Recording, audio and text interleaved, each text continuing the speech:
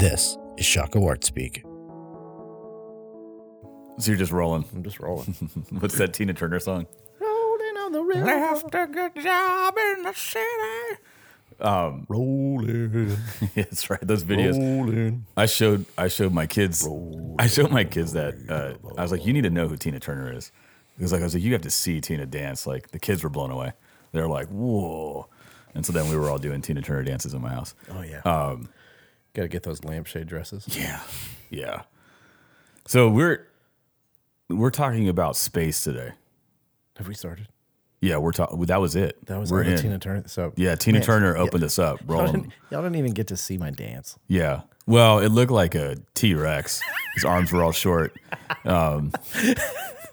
Tail was getting in the way. Wait. Were you looking at the same dance that I was? Gareth looked like Barney doing Tina Turner, the purple dinosaur. Oh, man, that's terrible. Kidding. Just kidding. He did not. I just thought that'd be a great mental picture. Yeah, y'all are welcome. Yeah, thank you. That's free. Visual artist. Do what you will with that. Make paintings of Gareth as purple dinosaur, and we'll do an auction. We'll do an auction. It'll be great. So you're here because if you're new to us, welcome. This is Shaka Wart Speak, where we oftentimes dig into issues. And if you have been listening, there's episodes where it's pretty lighthearted. They're short, kind of punchy, and then there's episodes that are multi-part where we really press into deeper issues or things that sometimes aren't always talked about. Yeah, we were bringing in a lot of guests. That has died down significantly in part to do with COVID. So on our horizon, we will get back to at some point, we hope, having guests on again, and I think that will add a lot of value to your listening experience. But so we're persisting with the podcast through COVID and continuing to try to think about things that are relevant, both in the immediate but also in the long term. And so if you listened to us last week, we were talking about grants. There's going to be a multi-part series on that because we think it's deeply practical and important, and we're going through the process right now of some grant applications. And so I hope that we always have some interesting or some good news to bring back. We'll tell you whatever we get from the battlefield of grant writing and hoping. Hopefully it's more than just scars. Yeah. And so, but also we want to intersperse those. And so we, somebody brought up that we're going to have on as a guest, was talking about space in a Facebook post. And so, super smart artist that we'll have on soon, next month, I'm excited about. I always in my classes talk about space, light and form. And so I was thinking a lot about space, and then talking with Gareth, and then thinking about design space and head space and studio space, gallery space. Space is really it's got many applications and many points of entry, and I think it's like a worthwhile discussion, especially when we're like a lot of us have been confined to our spaces, and so you think about depicting space, imaginary space. I don't know. I just think that it's worth kind of talking about. And kicking around loosely. So we're gonna do a meandering bounce around talk about space, kind of muse on the importance of space. So when I think about space, I think about Star Trek. What do you think about, Gareth? Oh man, that's where I went, because as soon as you said space, I said the final frontier in my head. Yeah. So it kind of rocks that way. But even as you're talking, I'm thinking back, and I'm trying to rack my brain a little bit with the first design courses I took, and the way that space was oddly not talked about directly. Huh. It was a part of everything. It's kind of like, you hear the analogy of the water you're swimming in is a fish, right? So space was kind of that. But it's almost like, space was there, and we'll be really assumptive about it because it facilitates everything we do. But let's talk about the things we do and not really focus too much on space. So I think I got both those competing things going on.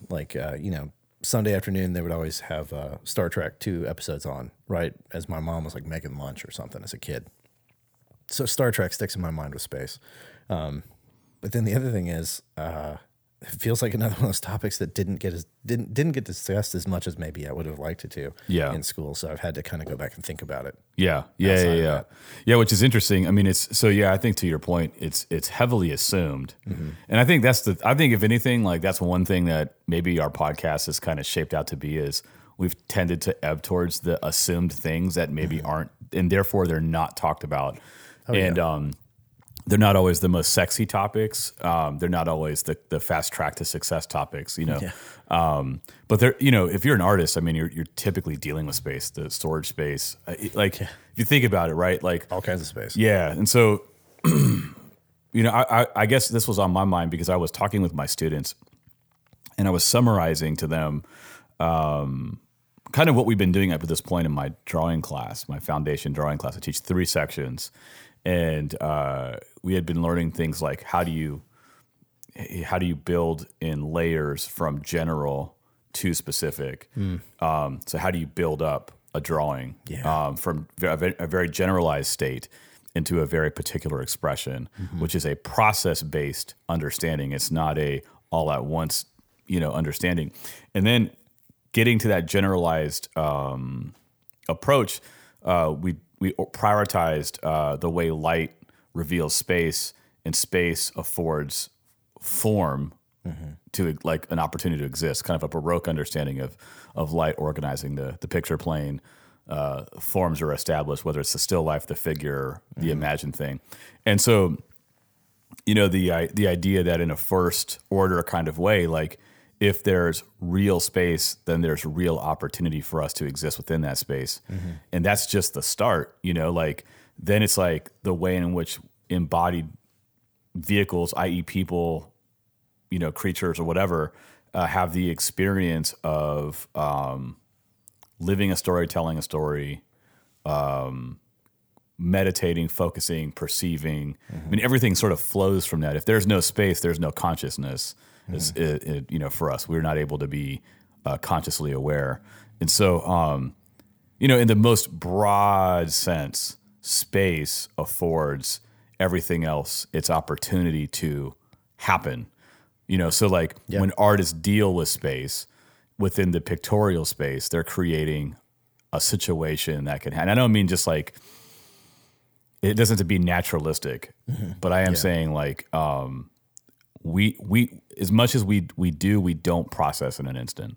No, not at all. I mean, it unfolds, right? And I think, as you're talking about the way that you teach the concept of building a drawing, like that's the same way I've taught like page layout and design is very much building it, right? We feel like, why don't these things work? Well, because there's almost a 3-dimensionality to creating the flat space, right? There's and that's what that layering is. Like, why is this uninteresting? Why does it not have any dynamism to it? Why is it, problematic? Why do I get bored of this book after 5 pages, even though I like the content? Yeah. Like, those questions are answered in the fact that, like, well, space has not been properly, you haven't been tuned into it properly as the maker of that space, as the curator of the interior.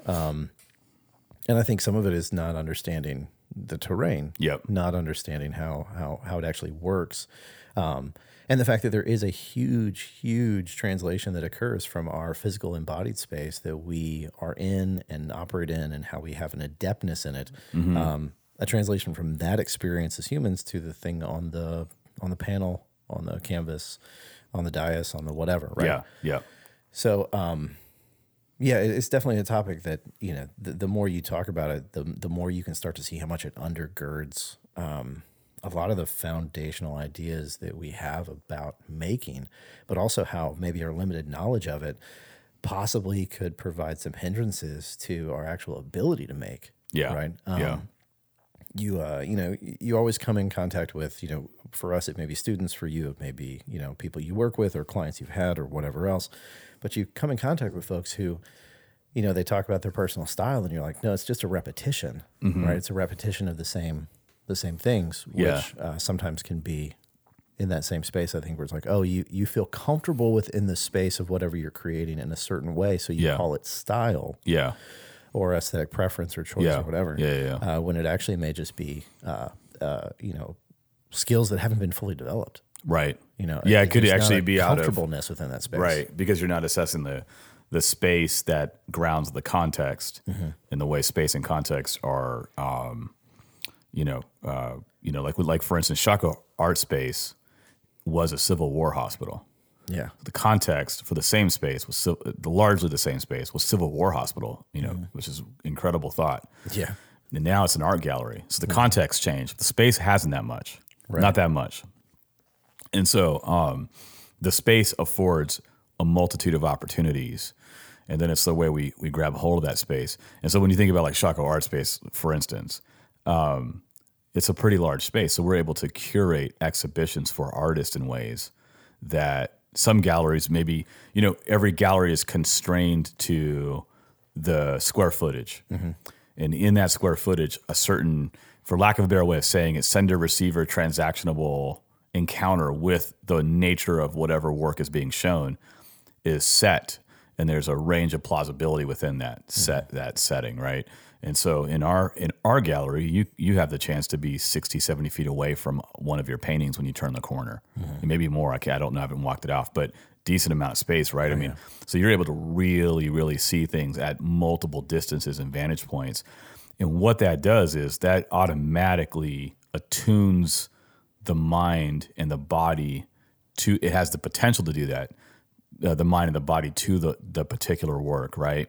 And in those distances, acclimation happens.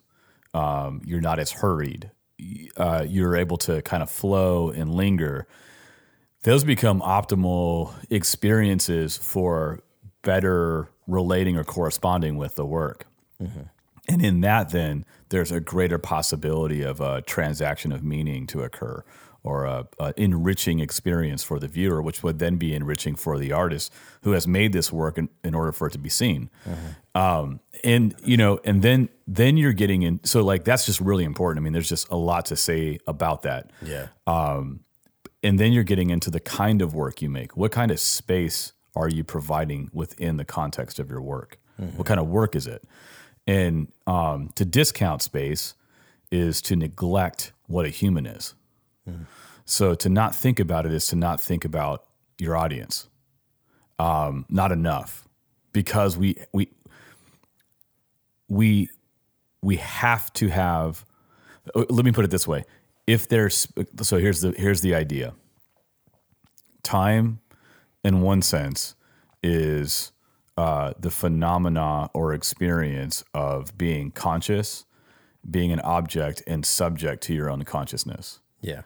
And being able to move in the midst of a space, from point A to point B or any number of directions, while being consciously aware of it, which means you're dealing with distance. And in that, you have the almost accidental phenomena that is time, and then we measure it. So, and then you get into the quality of your state of being as you move consciously through space. So when I'm depressed, like we've talked about before, when I'm depressed, time goes very slowly. Yeah. Interestingly enough, oftentimes when I'm depressed, I don't move as much. I stay located to one space, which really hunkers me down into that state of being. I'm in bed.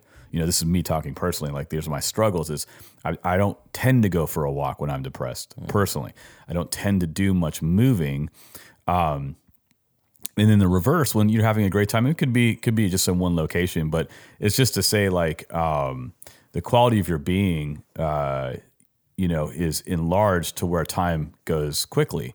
And so there's a precedence for the importance of space and how it activates or situates us in our state of being, our state of mind, the quality experiences we have, how that actually enriches or orients us towards, for lack of a better way of saying it, truer things, the things that are worth greater consideration. If we're oriented towards things that are worthy of greater consideration, then we have to be oriented in such a way that we're willing to be changed as a result of the greater consideration. Like, we may have to turn from things we prioritize and turn to new things.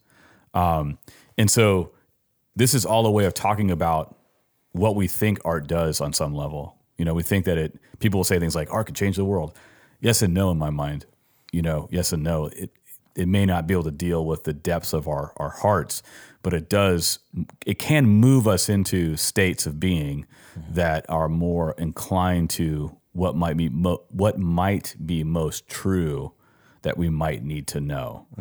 And the only way you get there is like journey, moving in a direction, possibly having a story-like framework for understanding what you're undergoing. Yeah. You know, like we're talking about this project we're potentially doing, it's on the table with the Children's Hospital in Richmond.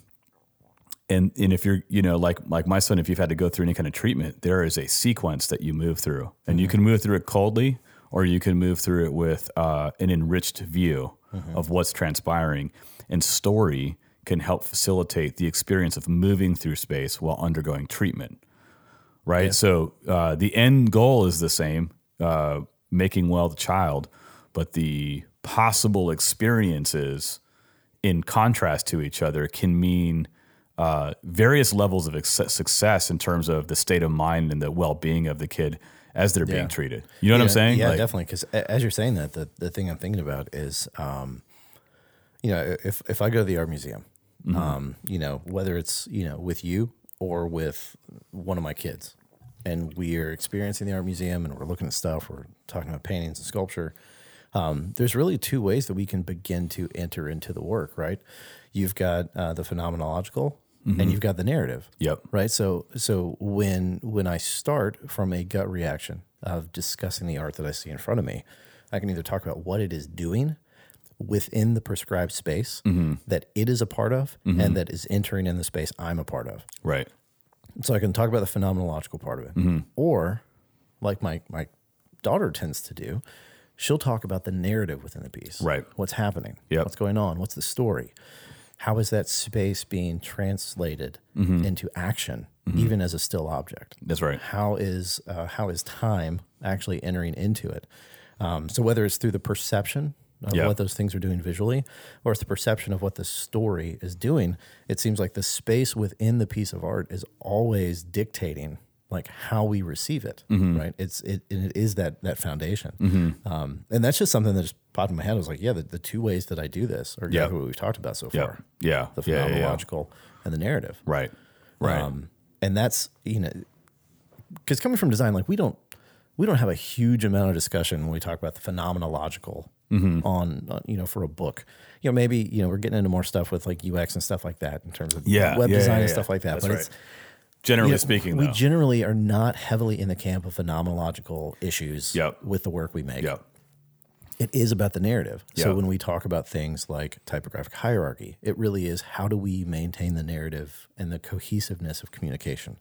When we talk about, you know, color systems or, you know, how we use icons to illustrate points and stuff, it's very much a narrative. It's all a narrative that all is dependent on space, where it's placed in space, how it is put there, what sort of emphasis within that space we have.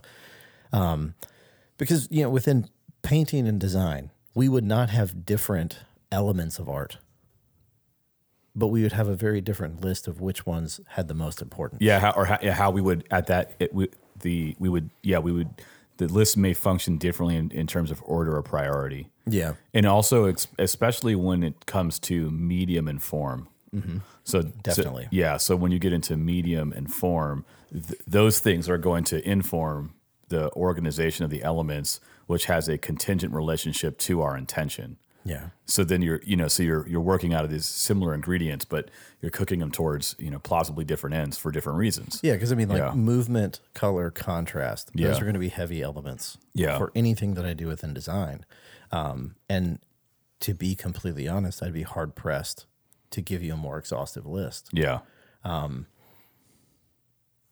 But I don't know how that wouldn't necessarily be the list that you would put forward. I mean, you know, or it's like, and so you get into tertiary, kind of iterative expressions that are a step away from what's most essential, at least in terms of the way they're perceived or they seem. But underneath, a lot of the ingredients are very similar, and it's just I don't want to say it's a facade, but it's a tweaking of that. And what that affords the viewer is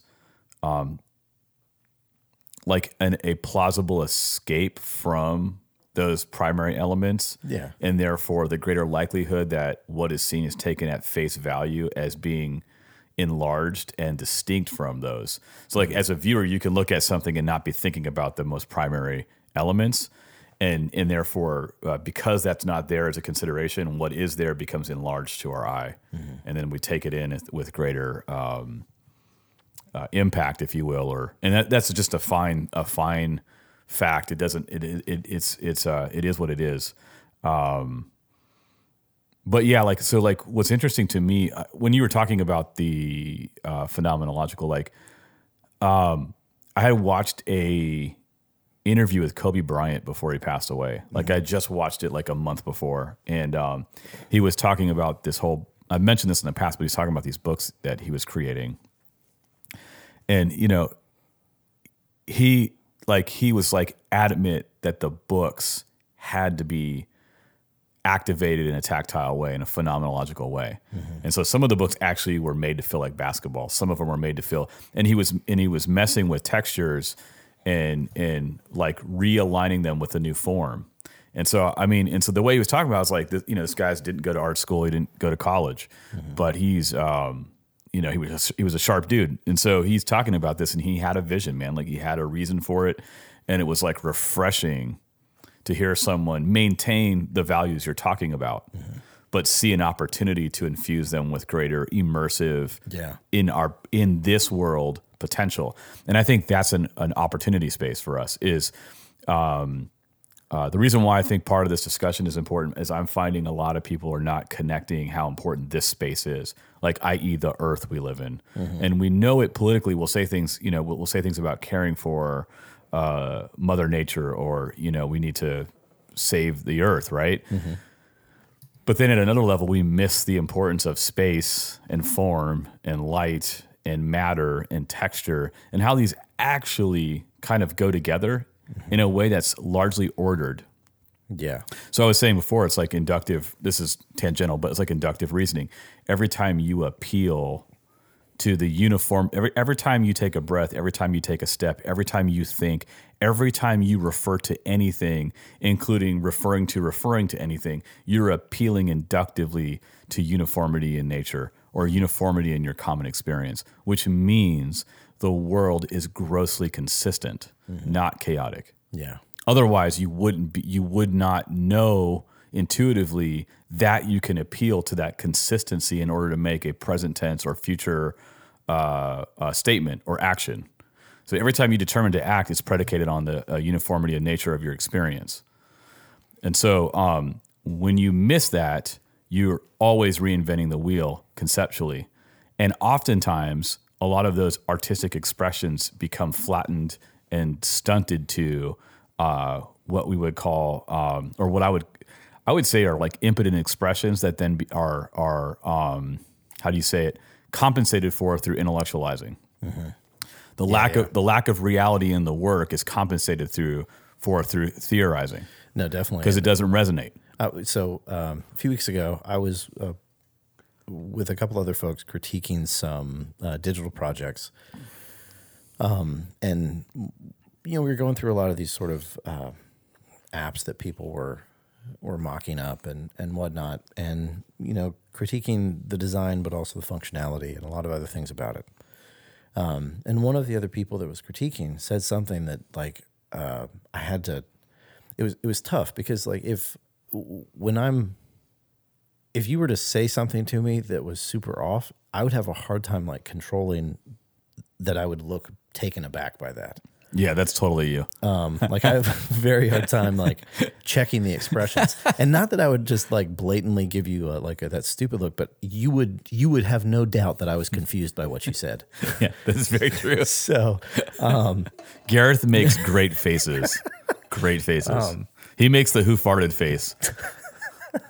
Well, that was definitely what happened in this, because something was said that I understood where it was coming from, but I think it completely goes to what you're saying, because they said, what I really like is that the elements on this project are going outside of the screen, that they're extending off of the edge of it. And I really think that's a fantastic thing.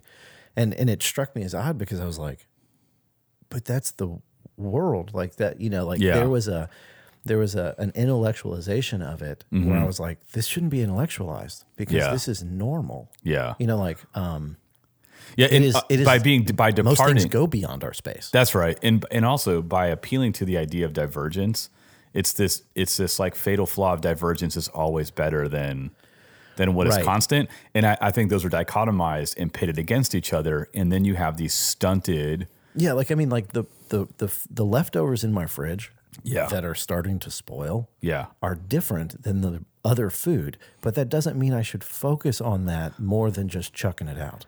Absolutely. But at the same time, if you've gone to a fantastic restaurant and had like a top cut of meat, you can notice the difference from the other stuff you've eaten in the past. Which is an So we appeal have to understand uniformity. where we are on that. Right, So right. it's more nuance. Yep. It's not just, oh, different, better. Okay, Yeah, cool. yeah, It's yeah. very much got to be like, okay, different, noticed, Yeah. now examine, understand, push into, critique. Right. So that we can understand, like, is this on a difference for a purpose or a reason, or is it, oh, it's just different because it's different? Yeah. I've seen space utilized in this way a lot, so I will do it this way, just for the sake of being different. Yeah. Not that there's anything wrong with that. Yeah. It's completely fine. Yep. We just have to understand what's going on Yep. within that space. So I would say, so here's the thing for me, it's like you have your allegorical, you have your symbolic, you have your varied ways. Let's just me talking as a painter for a second. You have your varied ways that you can organize information, and I think you would agree with that. There's various ways to organize information, and then. But here's the thing. I say there's various ways of organizing information, but I'm still contending, largely speaking, with a shaped structure, whether it's a rectangle or a square or an organic shape that is dictating or has a set of constraints I can't get around. And so even if I paint a mural on the wall and then hang a painting on top of that, I'm still dealing with a larger rectangle somewhere in my field of vision, i.e. the wall. Or, for you. So you're dealing with constraints when it comes to type. Yep. So there's various things you can do, but you're still dealing with constraints. You can't get away from it. And so where am I heading with this? I think we have gotten so far into this is just my opinion, but I think that there's a great level of assumption about painting even. Oh, yeah. Where we just assume flatness. And I make flat paintings, so like that actually show that flatness is hard to do because most everything resists being flat and moves into a kind of space. So that is a very particularized interest of mine. The assumed kind of flatness, the neglect of space, the neglect of form, and the neglect of light. Which makes me sound like I'm wanting to go back to a long time ago. But the neglect of that in our thinking about how we communicate with art is rendering us a lack of space for the kind of transformation or the kind of communication that art can bring to us. So we're misassessing in some ways the creative medium of like, say, painting, let's say, and we're just doggedly assuming this kind of like, it's almost sometimes like a dead flat space, like this preference for perceived difference, which typically means disunity or some kind of rogue expression that we're hunting for, that oftentimes lands in greater incoherence. Yeah. And then there's no order to it. There's no and order always sounds like so rigid, so wooden. But so it sounds like I'm being a total jerk here. But then we have this mystical expectation we're left with. I hope this means something. And then it's like an oracle. Like the artist makes the work and then looks at the audience as oracles for deciphering the work that they made, so that they can be told something about themselves. So it's like the art becomes a crystal ball for the artist that has to be. You have to have a medium for, which actually is your audience, your critiquer, your curator, the person off the street. Tell me what you see. You know what I mean? Like, Yeah. And so it's like, because there's actually like a neglect for the space you're creating.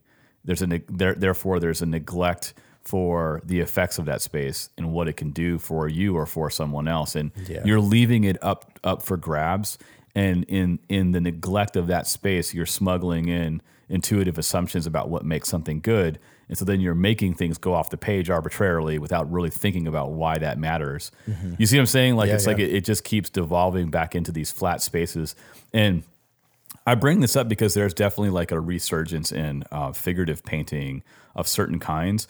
But then there's been people that have been painting figure and never stopped. Like there's like Atelier schools of learning where they're masterful at understanding form, light, and space. And I don't paint in a classical, realistic way, but it's like it's a weird elitism to neglect the persistent heritage of people that have been doing this well. And then act like you're reinventing the wheel by making these like distorted, flat, figurative paintings out of a late modern vernacular that you don't even acknowledge as such. And so you're living in the moment, pretending you're doing something new. Yeah. What I'm getting at is there's greater demands on us, and we're sidestepping those demands by neglecting the most primary, by neglecting the space, by neglecting what a human is and how it is that meaning transfers or transacts, how we're shaped, how we're formed. And by neglecting that, we're actually making, in some ways, regressive work. Yeah, and what's funny is that what you're talking about, like I can see that definitely. Like the case is made for me in terms of my ability to see that happening in art. But we would not. What's the best way to put this? We would not dare to do that within our home. Yes. So, your home, my home, somebody else's home, they're going to look different. But they are towards some sort of order and form. Yeah. And a large part of it, is it aesthetic preference? Yes. Definitely. Are there constraints within the space of what I can or can't put in there? Are there constraints within my budget of what I can or can't put in there? Yes, definitely. Are there tolerances that are preferable as far as are there tolerances for preferable messes? Right. And then also, sort of thing like if something were in that space that actually was detrimental to what I wanted to occur, would I leave it in that space? Yeah. So you got a kid and everybody, the first conversation that anybody has with you, you have a kid the first time, they're like, oh, what are you doing for baby proofing? And it's like, well, why? My space is what it is. Like, can't you just get what you need out of it? Yeah. Well, no, there's something that needs to take place. So there's safety. So people do that differently. Yeah. All right. Yeah. There's not a monolithic, you must do it this way. There's not a monolithic look, but there are the essentials like that. Some people will leave a mess in their house for weeks. Some people can't handle it for 2 seconds. Like that's a range. That's diversity. But the constancy is of what you're saying. And what you're making me think about is, I've talked about art as being hospitality. I've given like lectures on this, and you might say, "Is your work?" This sounds so wholesome and bad, but it's like, is it hospitable? Is it habitable? Even as a fictitious world, is it habitable? Well, the thing is like my home can be hospitable, and it can still allow for you to come in that space and us to have an argument. Right. It doesn't have to be hospitable, so you come in and get this saccharine, sweet, nasty, not real, like false facade. Like, and I think that's the assumption is that if our work is hospitable, we're just asking, are you allowing people to come into that space? Are you creating a space where there is even the possibility for a person to enter it? That's exactly right. As being pissed off or happy or nostalgic and sentimental, whatever the range or is. Or human. So this is where I'm getting back to is like, are we, this is why I said I think 2 episodes ago, I said that there's that which works to the coming together. And there's that that works towards the dehumanizing or the unraveling. Yeah, the coming together is a fullness, right? A fullness, and that's the thing I just really want to just bang this point home is like, if I'm fighting with you, we're coming together. Yeah. If we're hanging out, having a beer with some burgers on the grill, we're coming together. Right. So we can't limit it to coming together as only a positivistic, idealistic, Yeah, it's not Hallmark. We're not vision. talking about utopia, Hallmark. We're talking about if there's deep societal fractures, does the work sentimentally depict coming together without actually affecting coming together? This is what I mean when I say I'm demanding more of what we do, right? Including ourselves, like, which means that a lot of stuff that we're striving for has not reached the mark. Yeah, and therefore it's worthy of critique because the orientation is towards the coming together. But it's like when we neglect the most fundamental aspects of our existence, like how important light is.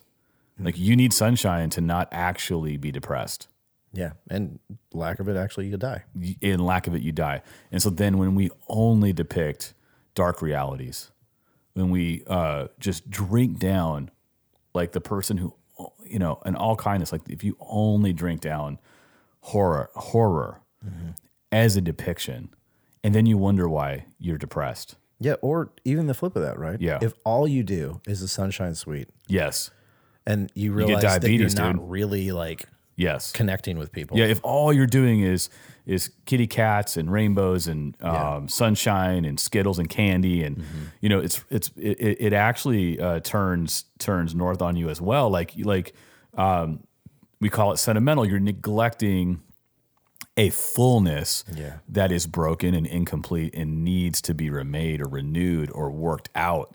That and so also has beautiful, fantastic, amazing parts. confounding, perplexing, amazing parts in the midst of the brokenness. And it's the kind of thing that requires cultural stewards. It's the kind of thing that requires culture care, caring enough about these things at the most fundamental level, which requires you to be very humble because it means that you may not be as fancy and as famous as you may wish for.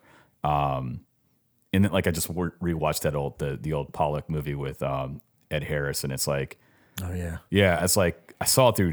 You know, Laura and I used to watch when we were first dating, like 18 years ago. Yeah. So it's like I saw it through entirely different eyes, and I was like, "Whoa!" Go back and watch that. Yeah, again. it's like it's sadder than I ever remembered it being because at the time I had a more romantic view of being a painter, and I saw Pollock as much more of a jerk than I ever could have admitted the first time around. And you're like, this guy needed some people to actually help him just get his life together and not just gas up how much of a genius he was. Yeah. I mean, he's a great painter, but like it's just interesting. It's like, at what cost? You know what I mean? At what cost? Like, at what cost are you pursuing notoriety and fame? And then what? Yeah. Right? So like, then what? The other way is like, I do things, they matter. I want to be known. I want my work to be collected because I believe that the value that the work brings to people should be shared. It's like, I cook these meals that are healing, let's say. Let's just say someone's like, hey, this shake is very good for your body. Gosh, I want people to have this because it helps with liver health. Like, Yeah. a more vitamin-like view of art means it has a perspective and a role to play. You know, if we're in risk of becoming so digitized that we're so disembodied that we've lost a sense of ourselves, a designer saying, I want to bring a little more tactile phenomenology into book design is a worthy corrective. It's not an either or dilemma. It's a you know, what was it, the charioteer? And is it Plato with the charioteer flying the sky, the two horses, and one wants to go high, one wants to go low, and the charioteer has to constantly control them. It's the metaphor, if you will. I don't ascribe to that metaphor per se, but at a minimum, it's helpful to think about. It's like trying to constantly work to bring and maintain a fullness or usher a fullness, which means you're not trying to like land in ditches, but in a certain season, you may look extreme to the other side because the other side is extreme. Yeah. So it's just maybe what this talk is sort of like ebbing at is like, I'm just appealing to the fact that there is a gross neglect to understand that which a lot of people do understand, but are discounted for understanding as being passé or past the point. And it's like, in your pursuit of fame, you're remaking the wheel constantly instead of acknowledging tradition and history and how much that richness, that grammar, if you will, can inform your contemporary sensibilities in such a way that you may actually make enduring work in the future that maybe even gets you the kind of notoriety you want. Yeah. But just by acting like it all didn't exist, hitting a reset button and neglecting it, and then intellectualizing it past the point of its resonance, and then wanting someone else to give you insights into your own work, it's a strange mix, man. And it's like, I've just seen it enough to where I'm like, it's not satisfying. That's why so many people quit art when they leave college. Yep. Because it doesn't satisfy. And of course it doesn't, because we're neglecting the kind of beings that we are for a kind of the residue of avant-gardism. Yeah. We don't even call it that anymore, but it's just like the residue of that. And so it makes art, it weakens the plausibility of art in the hands of those that purport to be artists, who then have the authority to dictate what we must do, and it becomes self-fulfilling towards ends that are dehumanizing. Mm-hmm. If you follow the logic, if you go back and like replay what I just said, you gotta like, that's a what did you mean by that moment? But like, take note, Ian. Yeah, take note of that. And I feel the urgency for something more. You know, it's just, I mean, I've felt it for years, but even this year, it's like there's just things where you're like, we have to do better, which means we have to be humbler. We have to do better by being humbler, by slowing down and knowing more, to possibly do less in the way that we think we should. Mm-hmm. Because to know more and to slow down means you're not going to have as wide of an impact as you think you can have. Yeah. Chances are you're probably not going to have that wide of an impact anyways. But you can have a significant and meaningful impact that is more multiplicitous because it promotes more people doing something similar or along similar lines. And that's the way you reach a larger number with the scope of your work. Yeah, and it's we may have mentioned this in an earlier episode. I was having a conversation with a friend, and he was writing something one day, and he talked about how difficult it was. He was like, why is writing so hard? And I said, well, I think largely it comes down to the fact that we are lazy people. Yeah. And how about this? It's hard because you expected it to be easy. Well, there's that, and that's what I mean by lazy, right? Yeah. Like it's like we're lazy people. Generally. Yep. And this was not a critique of him. It was just pretty much just us, me. We're lazy people, but also we think that we can put more into something in a short time than we can. Like when we've been duped with space and time and the way we've experienced within our short lifespans, to kind of think that space can be impregnated in such a short period of time. Yeah. Because we've come across things that feel like that. Because our experience of the final product can happen quickly and feel very full. We feel like we should be able to create in the same way that we consume. And that is not a helpful way to look at things because, and you just take whatever cliche you want to have from Reader's Digest, Da Vinci painted Mona Lisa for decades, right? And it's this tiny little thing in a glass box over in Europe. Mm-hmm. And you look at it and you're like, wow, there's so much artistry in that. There's so much skill in that. And I've just taken my little postcard photo that's garbage and worse than what's in the gift shop. Yep. And in 15 seconds, I've seen it and I've just, my gosh, so much fullness. I've flattened it into a pictorial space that's great, but I'm over realizing a limited space so that I can feel large. Yeah. I can maintain my enlarged sense of myself instead of actually risking the other. Right. And so, we have to look at these things and say,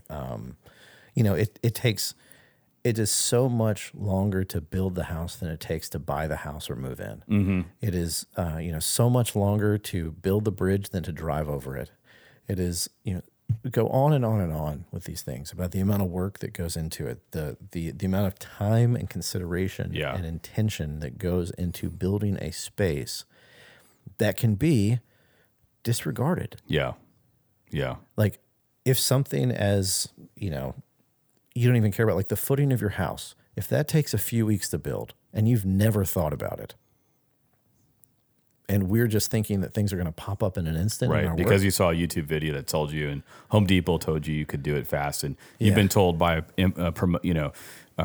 inspiring memes and posters in your classroom, you can do it, you can do whatever you want. It's like we've been sold a fake bill, or was it fake? What's the phrase? I'm forgetting the manner of speech. A fake bill of goods. I can't remember what it is. But we've been sold a lie essentially. Like we've been capitulated a lazy vision of life and a lazy vision of anthropology that actually does leave us confused. Yeah, and here's the thing. Like before you go off and just zone out because you're like, hey, listen to the grumpy dudes over here talking about this. Like just think of the fact that like that's super free. Yeah, it means you don't have to finish that thing today. That's right. And it means you don't have to also start the new one tomorrow. That's can take a space where you sit back and go, you know what? Adding noise to a noisy room doesn't help. Maybe I need to add a little quiet. Yeah. And that's not to push back from making, but it's to slow down and be like, what is this about? Yeah. What am I understanding? Right. What am I wanting to do? How should this live? Yeah. I have the responsibility of making an object that then has to exist with other people. Yeah, here's the thing. If you want someone to know the form of your making, and I know that there'll be people that take issue with my choice word of form, but you can't get around it. You can say anti-form, which is still a form. You can't. It's law of non-contradiction. You can play semantic games all you want. But the fact is that form exists in various forms. The sky has a form to it. You can't get around it. So, I mean, I love to have that argument. And it's been had and it will be had and so on. So I'm putting my cards on the table, but I am saying, like, if you don't care to know the form of your making, don't expect more from an audience when you've given their work less. And if you neglect to understand some of the most basic ways in which we perceive reality, then you're missing the main ways in which other people will actually effectively perceive your work. Like if you don't take the time to understand the way light works or form works in space, even just to understand how to make it less or flat or whatever, then you're beholden to a lot of internal whims and kind of like, let's just put it this way. There's a lot of bad art on Instagram. There's a lot of bad work that people are making where they're just copying each other in a digital space. And it's sad because you're putting in the effort. You might as well learn more about what you're trying to do, because you may actually do something with the work other than just get likes. Or sales, or which I'm not opposed to likes or sales. I'm just saying, like, why not have more? Like, why not let it do more? Why not, if you're going to take up space, why not take it up in a way that's even more meaningful?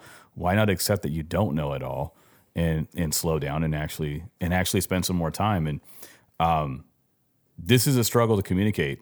As a professor at university, people are quick to bypass that and go to idea.